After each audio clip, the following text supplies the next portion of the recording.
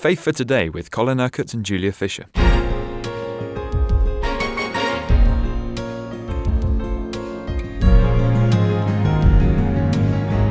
We're starting a new series of programmes today, Colin, about the kingdom of God. And I suppose the first question we have to ask is, what exactly is the kingdom of God?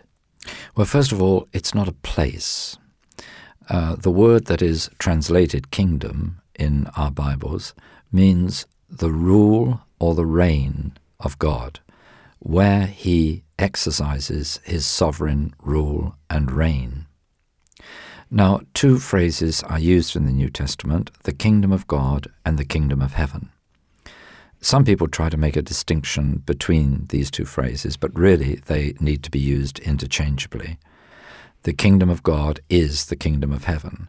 It's simply that Matthew, writing for a predominantly Jewish audience, avoids using the name of God, which was common among the Jewish people. So he did the usual thing of inserting heaven instead. But the kingdom of God is the kingdom of heaven, and the kingdom of heaven is the kingdom of God. Now, Jesus' whole ministry focused around the coming of the kingdom. You remember that John the Baptist was raised up by God to prepare the way for the ministry of Jesus. And he made this prophetic statement that the kingdom of God was at hand, or the kingdom of God was near. The coming of the kingdom was about to take place. And Jesus began his ministry by really taking up that prophetic word. And he said right at the beginning, the time has come, the kingdom of God is near or is at hand. Repent and believe the good news. So the gospel, the good news, is the good news about the kingdom of God or the kingdom of heaven. Now, this phrase is used in two ways in the teaching of Jesus. Of course, he is the King of Kings.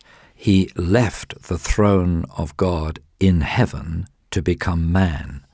So with the coming of the King into our humanity, there comes the establishing of the kingdom here on earth. So we could say that this was Jesus' real intention. This was the mission that the Father gave him, to bring the kingdom of God so that it could be established on earth. This is why in what we call the Lord's Prayer, he taught us to pray, "May your kingdom come, may your will be done on earth as it is in heaven." We'll explain that a little more later on. But with the coming of Jesus, there comes the kingdom. Now, of course, the Jewish people failed, most of them, especially the religious leaders, to accept that Jesus was the Messiah, because when he came, they were expecting the Messiah to come with great glory and triumph and victory, to overcome all their enemies, chuck the Romans out, if you like, and really establish the nation of Israel as an entity. And what they failed to understand is that the Old Testament predicts two comings of the Christ, the Messiah, the Son of God.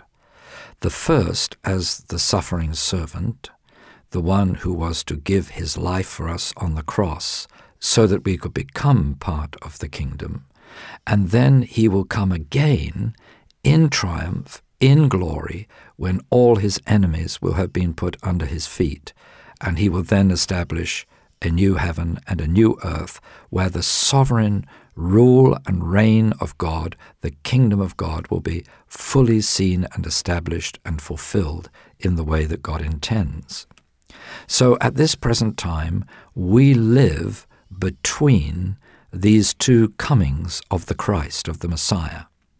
He has come, he has brought the kingdom, he has begun the whole process of establishing the kingdom here on earth.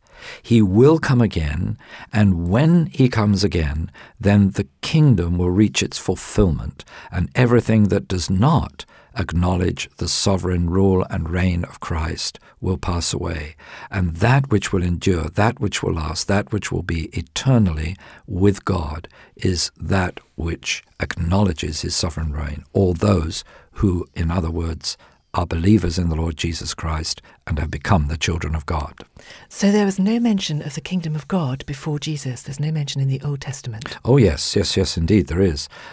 Daniel, for example, talks about the kingdom of God being an everlasting kingdom because, you see, the Jews were living in expectation of the coming of the kingdom. They knew that when the Messiah came, the kingdom would come. And you may remember that there was a time when John the Baptist was in prison and he sent some of his disciples to ask Jesus, "Are you really the one?" Now, John knew that Jesus was the one when he came down to the Jordan River and was baptized by John. Now, what caused John to question? Well, he hadn't seen the full implementation of the glory and of the triumph that he, along with everybody else, was expecting the Messiah to establish. And Jesus sent the message back to John, well, go and tell people what you see and hear. All the miracles that were happening, the people's lives that were being changed and transformed.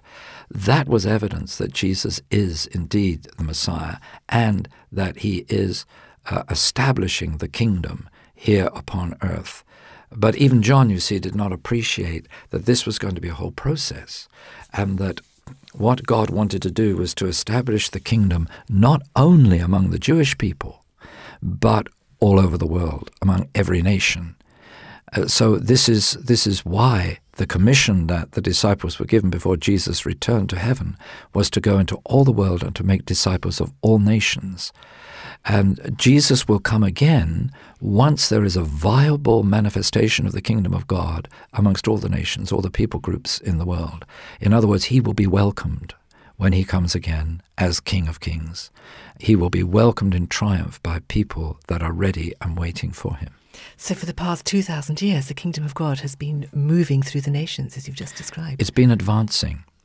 And there will be no end to the kingdom.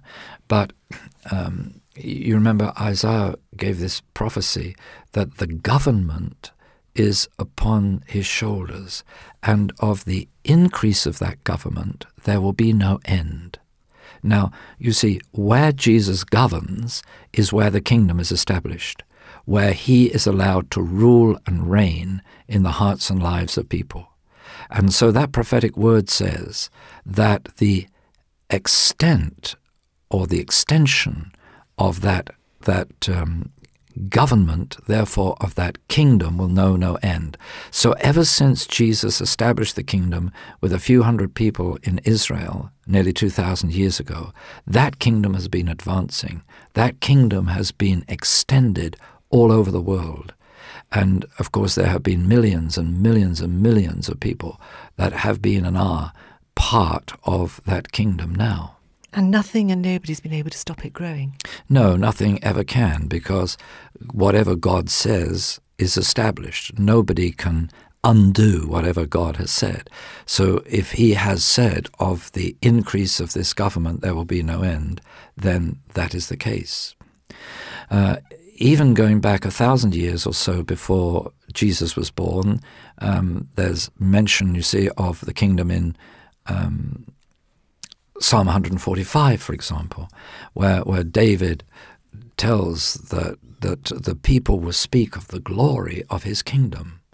In other words, even though the kingdom has not come in its fullness now, because we belong to the kingdom, part of the glory, or a certain amount, if you like, of the manifestation of the glory of God can be revealed in our lives, to us, in us, and through us. So this is a glorious kingdom. And, of course, what we experience of the glory now is only a small part of what we will know when Jesus comes again, when we see the full glory, or when we go to heaven and see his full glory and majesty in heaven. So it's very exciting to realize that as Christians, we are part of this whole purpose that God has of seeing his kingdom come, of seeing his kingdom extended.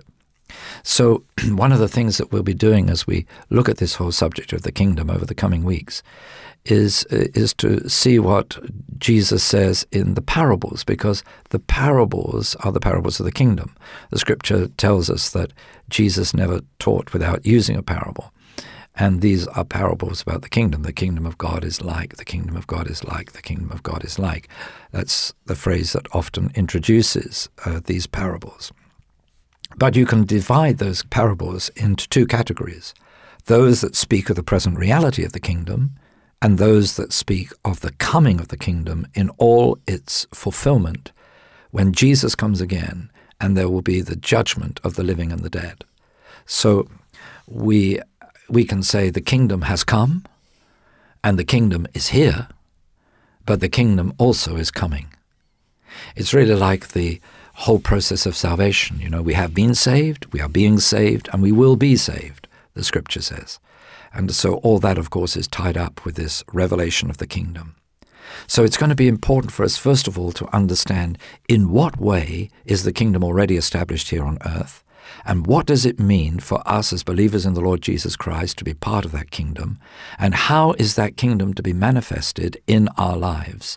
What, if you like, authority and power does belonging to the kingdom give to us now? How are we to exercise that authority and power? And what are we to do as we expect and anticipate and pray for the coming of God's kingdom in all its fullness? You've been listening to Faith for Today, presented by Julia Fisher. This program is sponsored by Kingdom Faith. For further information, visit our website, kingdomfaith.com.